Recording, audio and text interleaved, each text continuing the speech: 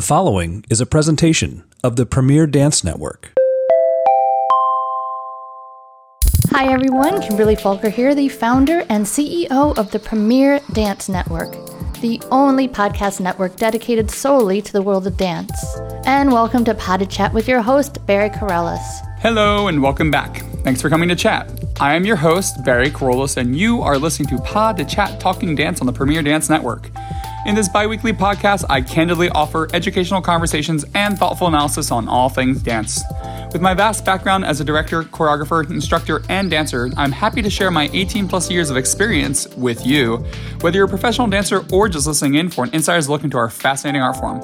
So put your earbuds in, grab a cup of coffee, sit back, and let's talk dance. Hello everybody, and welcome back to another episode of Pod to Chat Talking Dance. For those of you that keep up on my podcast, I want to send an extra big apology to all of you for not releasing an episode 2 weeks ago. I am usually pretty on top of creating content, and I podcast every 2 weeks with practically no breaks. I usually miss 2 or 3 episodes a year, but I give a heads up beforehand. But I just could not bring myself to make a podcast 2 weeks ago. Essentially, my company, Movement Headquarters, we threw together outdoor performances throughout the entire month of August. So there's a lot of social media with that. And then we immediately went into a fall fundraiser in September to start preparing a new nutcracker for our company. That went well. We raised a little over, actually close to $5,000. There's more coming in, so it's more than $5,000. So I think it was pretty successful. But when it ended, I was just completely and utterly burnt out on doing anything related to media or social media. And I tried to put something together 2 weeks ago, but I finally just kind of gave myself the okay to let that go. And I mean, here's the thing. 2020 is kind of the year of learning how to take care of yourself, not just physically, but more so emotionally. And I just hit a wall. I had been putting out content, and I didn't even mention that I wasn't doing a podcast. So anyway, I took a week off of social media, and I'm slowly getting back to it. So I'm feeling a bit better, but I think that I need to just find different ways to not constantly be putting content out, because in reality, I've been doing that since 2012 when I started blogging. And then I got to a point in 2017 where I just couldn't blog anymore. Even though I was also podcasting since 2016. And yeah, it's become a lot. I'm not blogging anymore, but I'm still writing a lot for Dance Magazine, and then their sister publications, and then also putting out podcasts every 2 weeks. So please, I know that was a long explanation. Please forgive me if you were upset that there wasn't content. I am probably going to take some time off either in November or December. Probably going to take a month off. So that's 2 episodes, but I'll try to give you guys a heads up before I do that. So that's that. Other than that, we had a successful fundraiser. I'm really excited to begin workshopping for our new nutcracker next week. Kind of evolved how we're going about doing things. We need more time. We didn't create enough funds, or we didn't gain enough funds yet to truly put together a full digital release. Excuse me.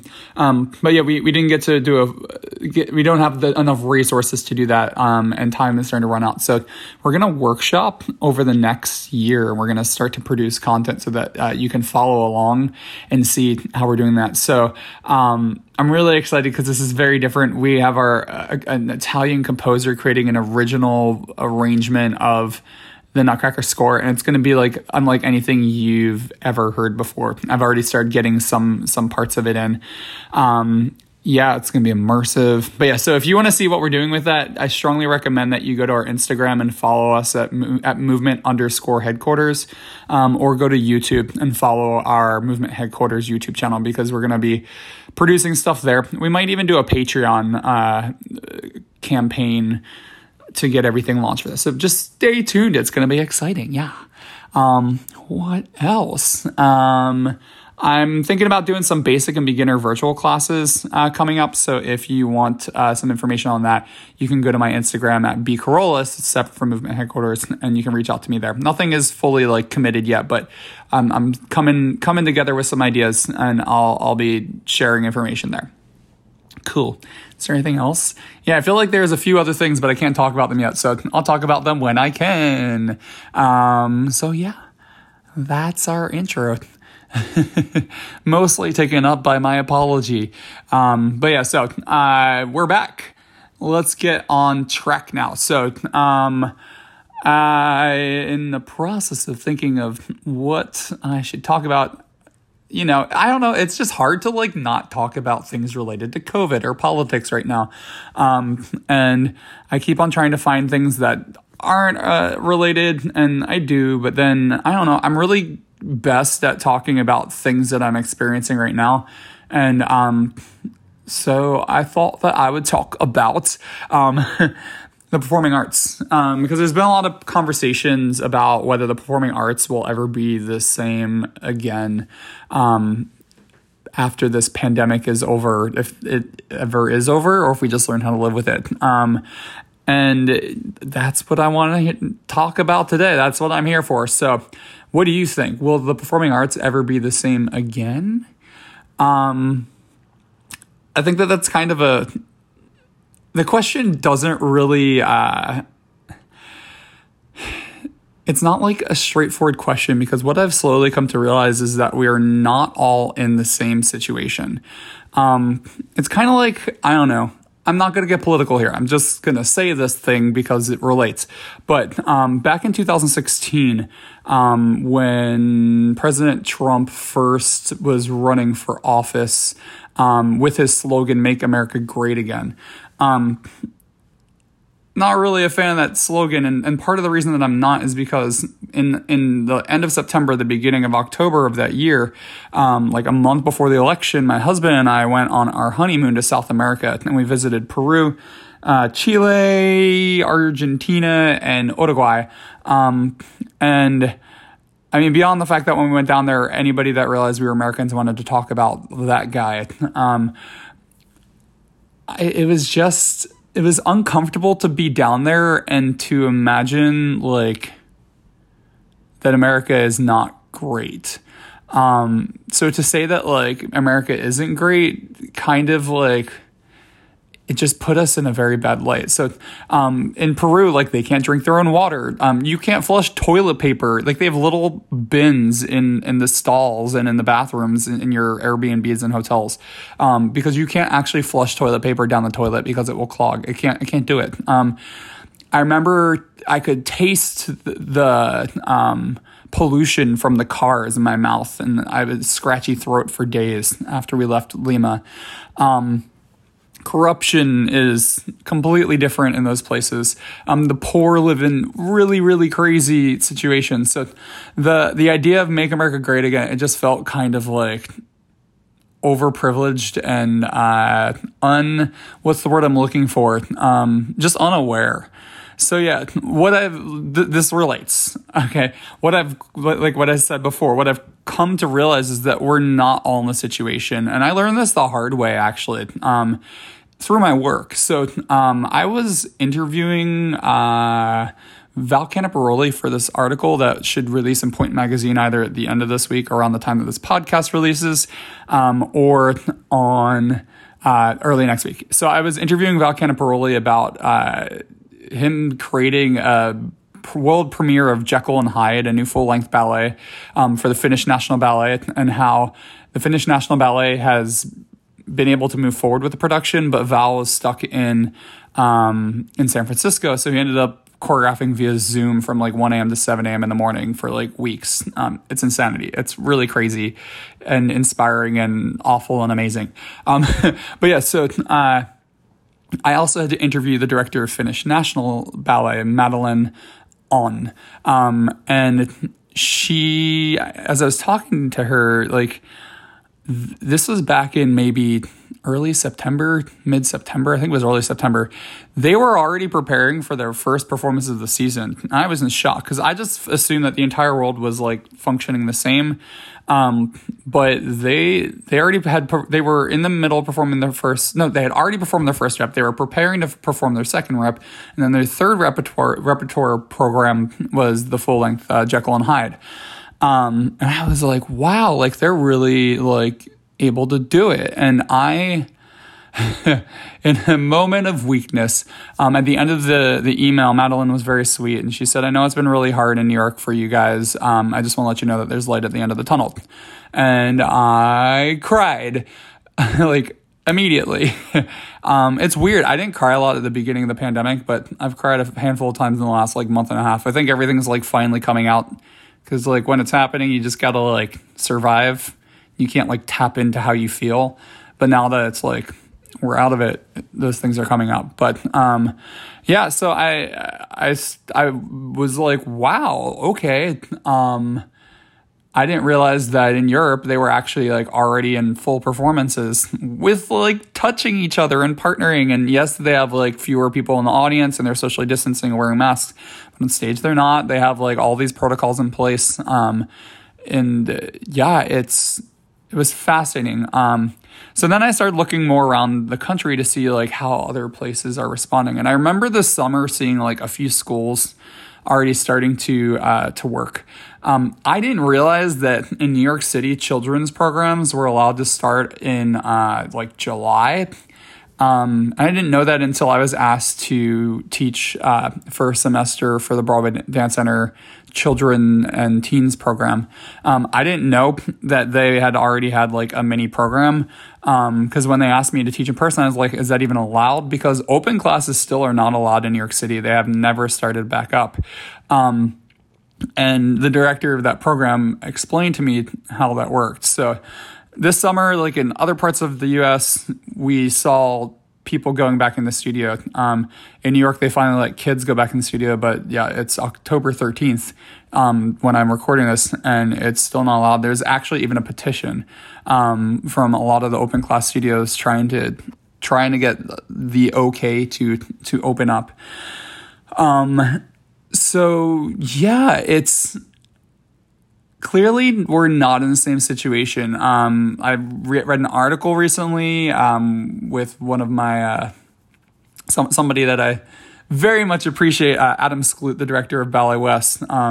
Like their company was already back in rehearsals. I know Pacific Northwest Ballet has created like pods of dancers, and they're doing like a little group like solos or pas de deux with people who like live together for a virtual season.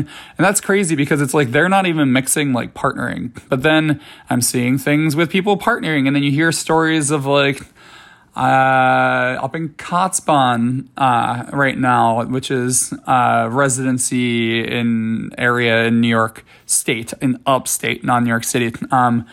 And they've been isolating for 2 weeks with their group, and then they can partner and work together. So it's just crazy. Nobody is in the same situation. And I think being a New Yorker, it's been kind of, I don't know, we've kind of been isolated because initially we were the ones that it was happening to.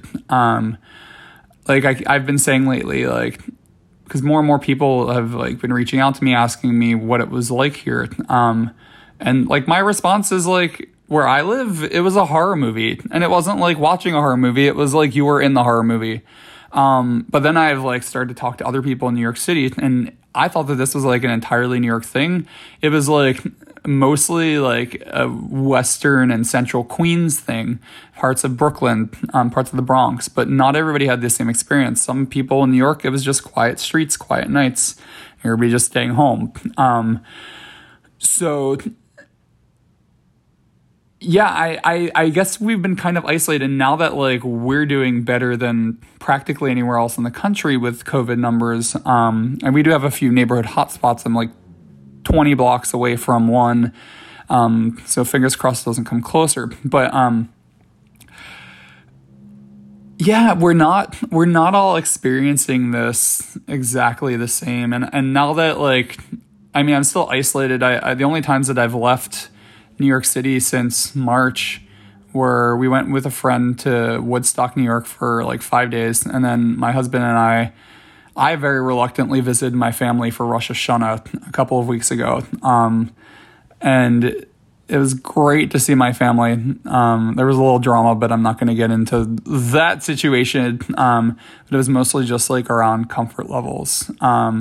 So yeah, I've been mostly isolated here. And now that I'm like, there's more stories getting out, you get a better sense of like what's really happening. And nobody is treating it the same, and everybody's in a different situation. So yeah, in New York, like I was saying, they just canceled Broadway through May of 2021. So Broadway will be dark for over a year. New York City Ballet canceled their fall season and their Nutcracker. I don't think they've said anything yet about their their winter or spring seasons. I'm pretty sure I read that the Metropolitan Opera has closed through the 2020-2021 season. So they're definitely not going to be back up until next fall. And yeah, no theaters are allowed to open. I have heard that that American Ballet Theater is back in class, like very tiny groups, but I don't know about New York City Ballet yet. There are a couple of rental facilities open that if you want to rehearse in New York City, you can. And I don't understand how they don't have to follow the same restrictions. So even in New York City, it's not the same situation. But I do feel like it's taking a lot longer for the arts, the performing arts to come back in New York City because we got hit the hardest. Like in the United States, we got hit the hardest by far. And then in the world, at first we were one of the worst hit, but now we're probably in the top 5, top 10. So I think that we've taken it more seriously, and we are just really nervous to get back to things because with the density of our city, we know how quickly things can go wrong. So that's why I think it's taking so long for the arts to come back, even though our numbers are better than others. But it's hard to like make these decisions because we're getting guidance and mandates from the government, but they're dealing with so many different things that they can't like cover everything. But then also like something will happen, like Broadway will shut down. It was until January, but then a couple days ago they mentioned it would be in May. But they don't really give any like insight as to why they or how they made the decision. Like, were they told they had to? Were they just looking at the science and decided not to? Did they realize that they didn't have the funding to do it in the right capacity? Who knows? But yeah, there are a lot of arts organizations that are suffering, and we're hearing more and more stories of challenges. There are certain ones that I can't share yet, but that news will come out of things that are happening. There was just an article in Dance Magazine by a guy who was I guess he technically is in the Broadway production of Chicago and has been for years. And it was a very honest like portrayal of like what it was like to go through the lockdown and how they left the city and then they came back and now they're wondering if they're going to be able to continue or even if when they can continue, if they'll get their job back. And I don't know, we get like these uplifting articles and these very like humbling articles. And it's just hard to say like, how will we come back? Will we ever get back to normal? And I guess my answer to that is yes, we will definitely get back to normal. And by normal, I actually stopped saying normal, even though I just said it. But I don't truly believe we will ever get back to normal. I think that we will create a new normal and then it will evolve from there.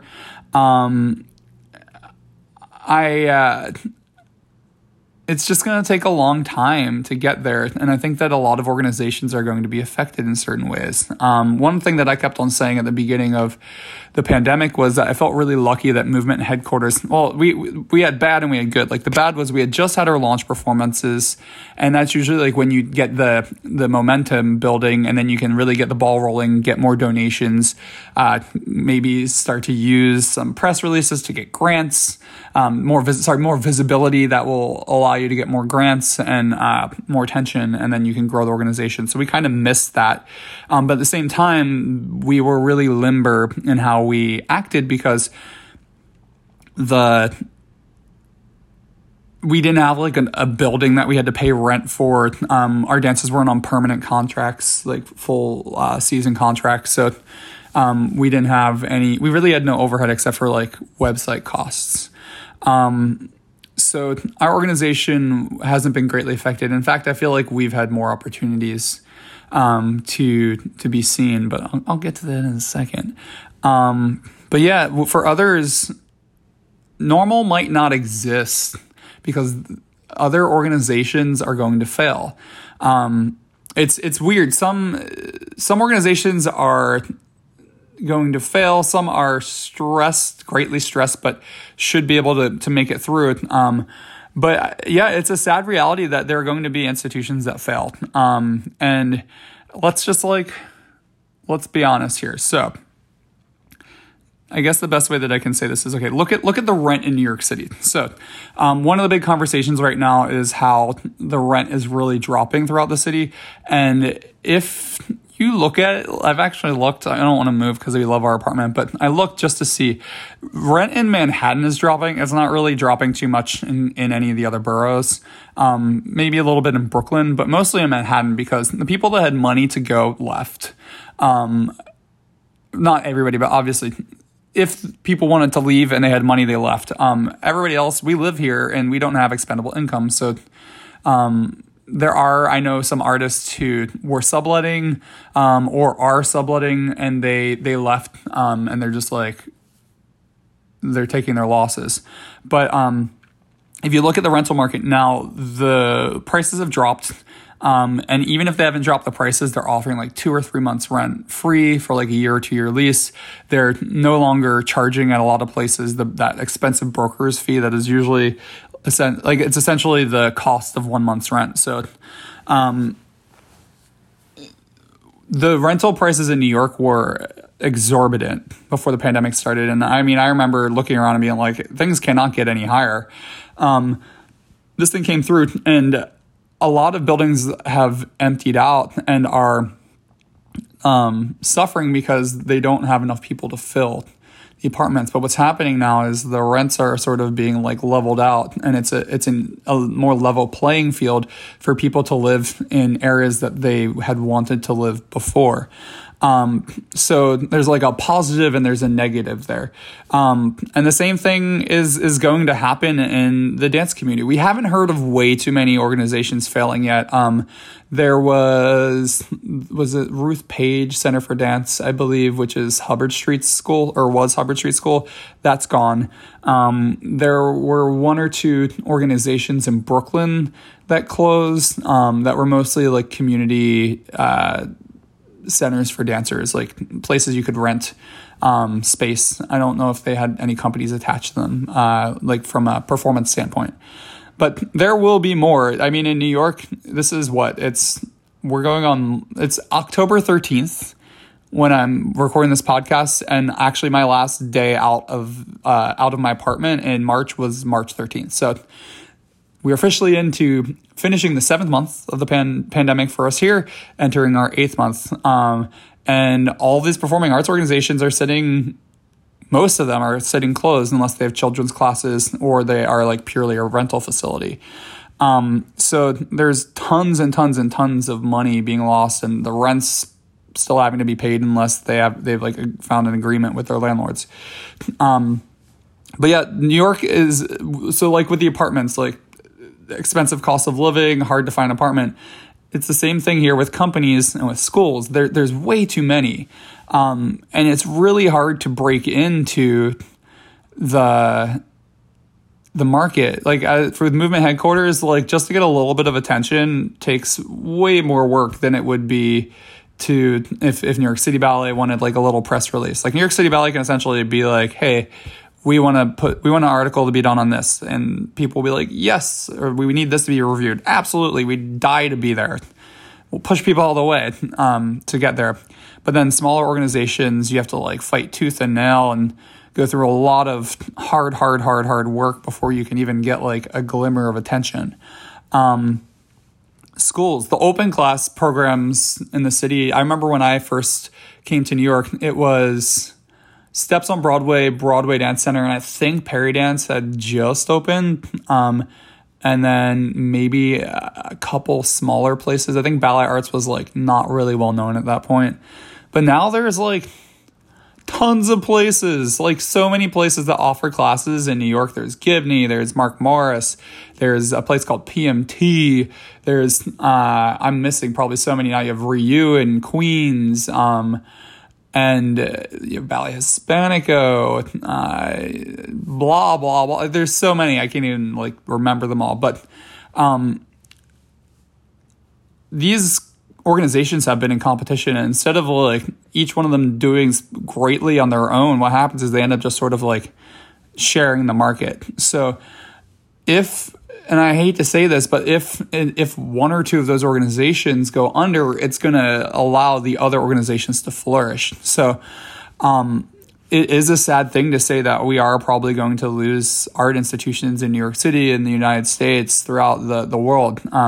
But what it does is it's almost like a forest fire where everything, like it's hard to find space to grow and see the light, and then the fire comes through and it levels out some of the trees and the brush and the plants, and it enriches the soil, and then the plants can find the light easier, and there's more nutrition and there's less like competition for survival to grow. So I kind of see it in that way. I know that some people are going to see me as like that being a negative thing to say. It's a win-lose situation, lose-win. It's good and it's bad. It just depends on who you are, what organization you are, and what your outcome is. So in that sense, I don't think that the performing arts will ever be the same in New York City, because we're going to lose organizations, and organizations that maybe would have never been able to see the light of day are going to have an opportunity to grow out of that. So, yeah, I guess it's just like those who said that New York City is dead. The arts are not dead. So it's like, I have a podcast about this. New York City is not dead. Subways are actually starting to get more packed, which I honestly don't like at this point. But most of the neighborhoods in New York are still alive, but it's really just Midtown and Manhattan and the financial district that are really quiet. But it's actually even getting more packed now. Things are still happening, but they're happening in different ways. And that's not just in the arts, but when we can move forward and act as we once did, we'll keep some of what we learned, and we'll go back to some of our old ways. And I see that happening, like I said, in the performing arts, and also just like throughout New York. So will the performing arts ever be the same?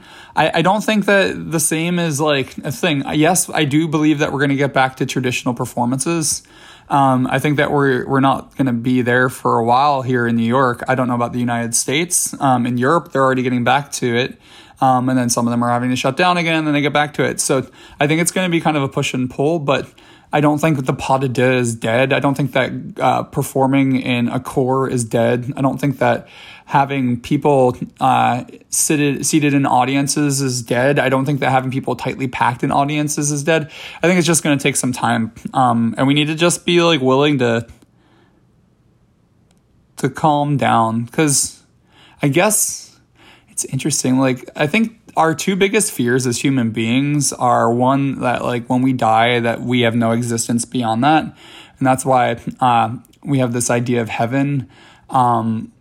Also, like genetics, like that's why people want to have kids, because it's like you just can't imagine the world without you.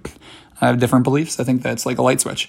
But that's one thing. And then I think that even though humans are extremely adept at adapting, that's why we have overtaken the Earth in the way that we have, because our species is just really, really great at adapting.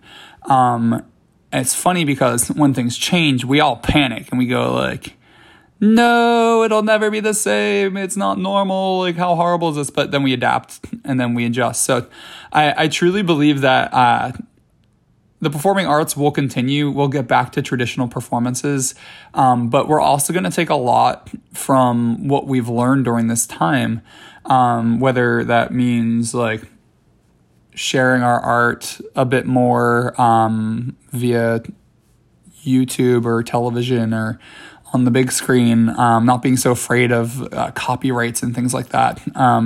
Maybe sanitation practices. I've always thought that dance studios are pretty dirty, and I've been really impressed like going to Broadway Dance Center and to see how clean the studios are now.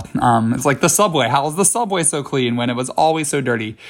I don't think the performing arts will ever be the same, but I do think that we will get back to traditional performances.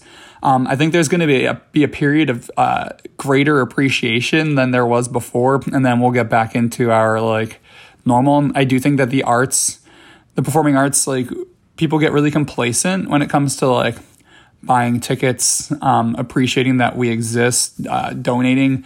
And I think that people are going to be much more aware of what the performing arts actually bring to their lives. It's kind of like when you're in performance mode, or you're in like a rehearsal and performance mode for like months and months and months, and you start to get tired and you're like, oh, I'm so sore. I can't believe I have to work today.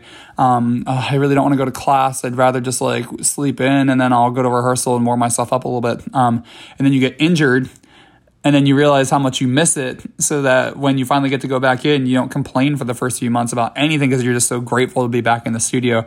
I think that that's what's going to happen with the performing arts. I think that we're going to have like this moment of like our great comeback, and it's going to be really, really exciting, and then it's going to become business as usual, and then we're going to have to find a way to keep people engaged. There's also been a lot of conversation about like equity in dance organizations and like making practices better. And the hope is that this time of pausing, that we can improve the functioning of the arts, especially dance organizations as a whole.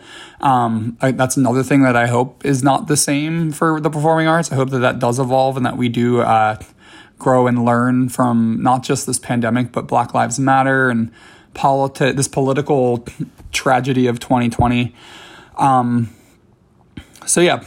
don't believe that the performing arts will ever be the same, but I don't say that in the context of like it's not going to exist in a capacity that we really like add to the culture of a city. I think that will always be a thing. I think it's just the way that the performing arts function, the way that the society sees us. I think that that's what is not going to be the same.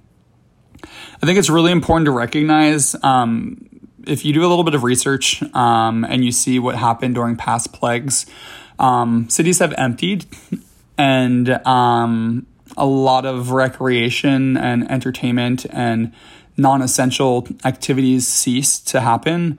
But if you look at the trends, once the plagues are under control, once they became under control again, most cities recovered and came back much stronger than they had in the past. And they learned better sanitation methods. They learned more efficient ways of taking care of people in their society. They learned more better ways to keep the cities functioning. So, I see the performing arts in exactly the same way. And if you think about it, a lot of the major performing arts institutions exist in cities. So it makes sense that we are some of the most affected by what's happened. Just to sum this up, my greatest hope is that those of us who are willing to stick this out will be greatly rewarded when things open up again. And when we're allowed to reconvene. I keep on just reminding people, this is going to be a long haul. at the end of my career, I didn't have a traditional ending to my career. And it's funny because I feel like I actually experienced what a lot of people experienced this year with like not getting to have a say in how their career ends. For a lot of those who already didn't sign their contracts and had already announced their retirements, I went through that. And after that, like I spent a lot of time with myself, like giving myself class at home and at the gym, and just like really being in my head trying to figure out like, am I retired? Like, what is my next step? It wasn't as like concrete of a line that I expected. So, I learned a lot, and I was glad that I had that to handle this pandemic. But I think that a lot of other people are going through that right now, and they're really questioning like, am I a lifetime artist, or did I have a period of a career as an artist?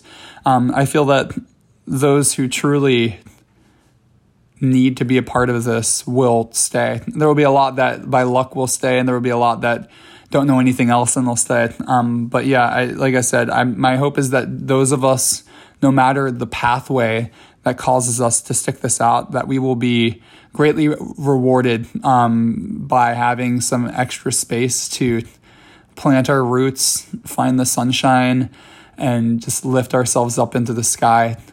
So yeah, those are my thoughts on whether the performing arts will ever be the same. Do we want them to go back to the way that they were? I think that obviously we want the beauty and the joy of it, but I think that there are things that needed to be fixed, and we have been oversaturated. So my only hope is that is the positive that will come out of it, and that will also take time to mourn those institutions that will no longer be around come 2022, 2023, when we can reconvene and enjoy a dance performance in a theater again, at least in the United States. Otherwise, I'm going to have to travel to Europe. Hopefully they'll take us, because I don't know how much longer I can do this. So anyway, that is today's episode of Pod Chat. Thank you guys for sticking with me. I would recommend that you follow our Movement Headquarters account and our YouTube account to see what's going on with our Nutcracker. My birthday is tomorrow. It's October 14th. So, if you want to give a little gift, you're more than welcome to head over to www.movementhqballet.org. Head on over to the donate section. There's a button at the top right of the screen, and you can make a tax-deductible donation to our company in honor of my birthday. But honestly, I don't need anything. So, I'm just happy that I've made it to 37 because, 2020, just grateful to be here. So with that said, I hope that you enjoyed this week's episode of Pod Chat Talking Dance. If there are any topics you'd like to hear me talk about, please feel free to reach out to me via my website contact page at www.barrykerollis.com. Again, that's www.barrykerollis.com. You can check out my company Movement Headquarters at www.movementhqballet.org. You can reach out on those websites if you'd like to become a sponsor for our podcast or to book master classes in ballet or contemporary technique for choreography or speaking engagements. Hope you enjoyed listening in and talking dance with me. If you enjoyed this chat, please feel free to share, rate, and review our podcast on iTunes. Every bit of extra visibility helps keep these podcasts running. And if this didn't fulfill your dance fix, check out my sister podcast on the Premier Dance Network. If you want to connect with me to see where I'm choreographing, teaching, and what I'm doing in my everyday life, you can follow me on Facebook, Instagram, where my name is B. Kerollis, or on Twitter at Bariscos. You can also follow Movement Headquarters on Instagram at movement_headquarters. Also, be sure to check out my blogs. I have Life of a Freelance Dancer, and that's at lifeofafreelancedancer.blogspot.com. I wrote on there for 5 years about working as a freelance artist traveling the country. I also talk about independent contracting on that. I also have Dancing Off Stage, and you can find that at dancingoffstage.wordpress.com. And on there, I talk about the post-performance careers of professional dancers. I also have 2 YouTube channels. You can check out my choreography on B. Kerollis. Or you can go to Movement Headquarters and find information about our company on YouTube there. Thanks for listening in to Pod Chat. I hope you return 2 weeks from this Friday to talk dance with me. And remember to go out and support your local dance scene.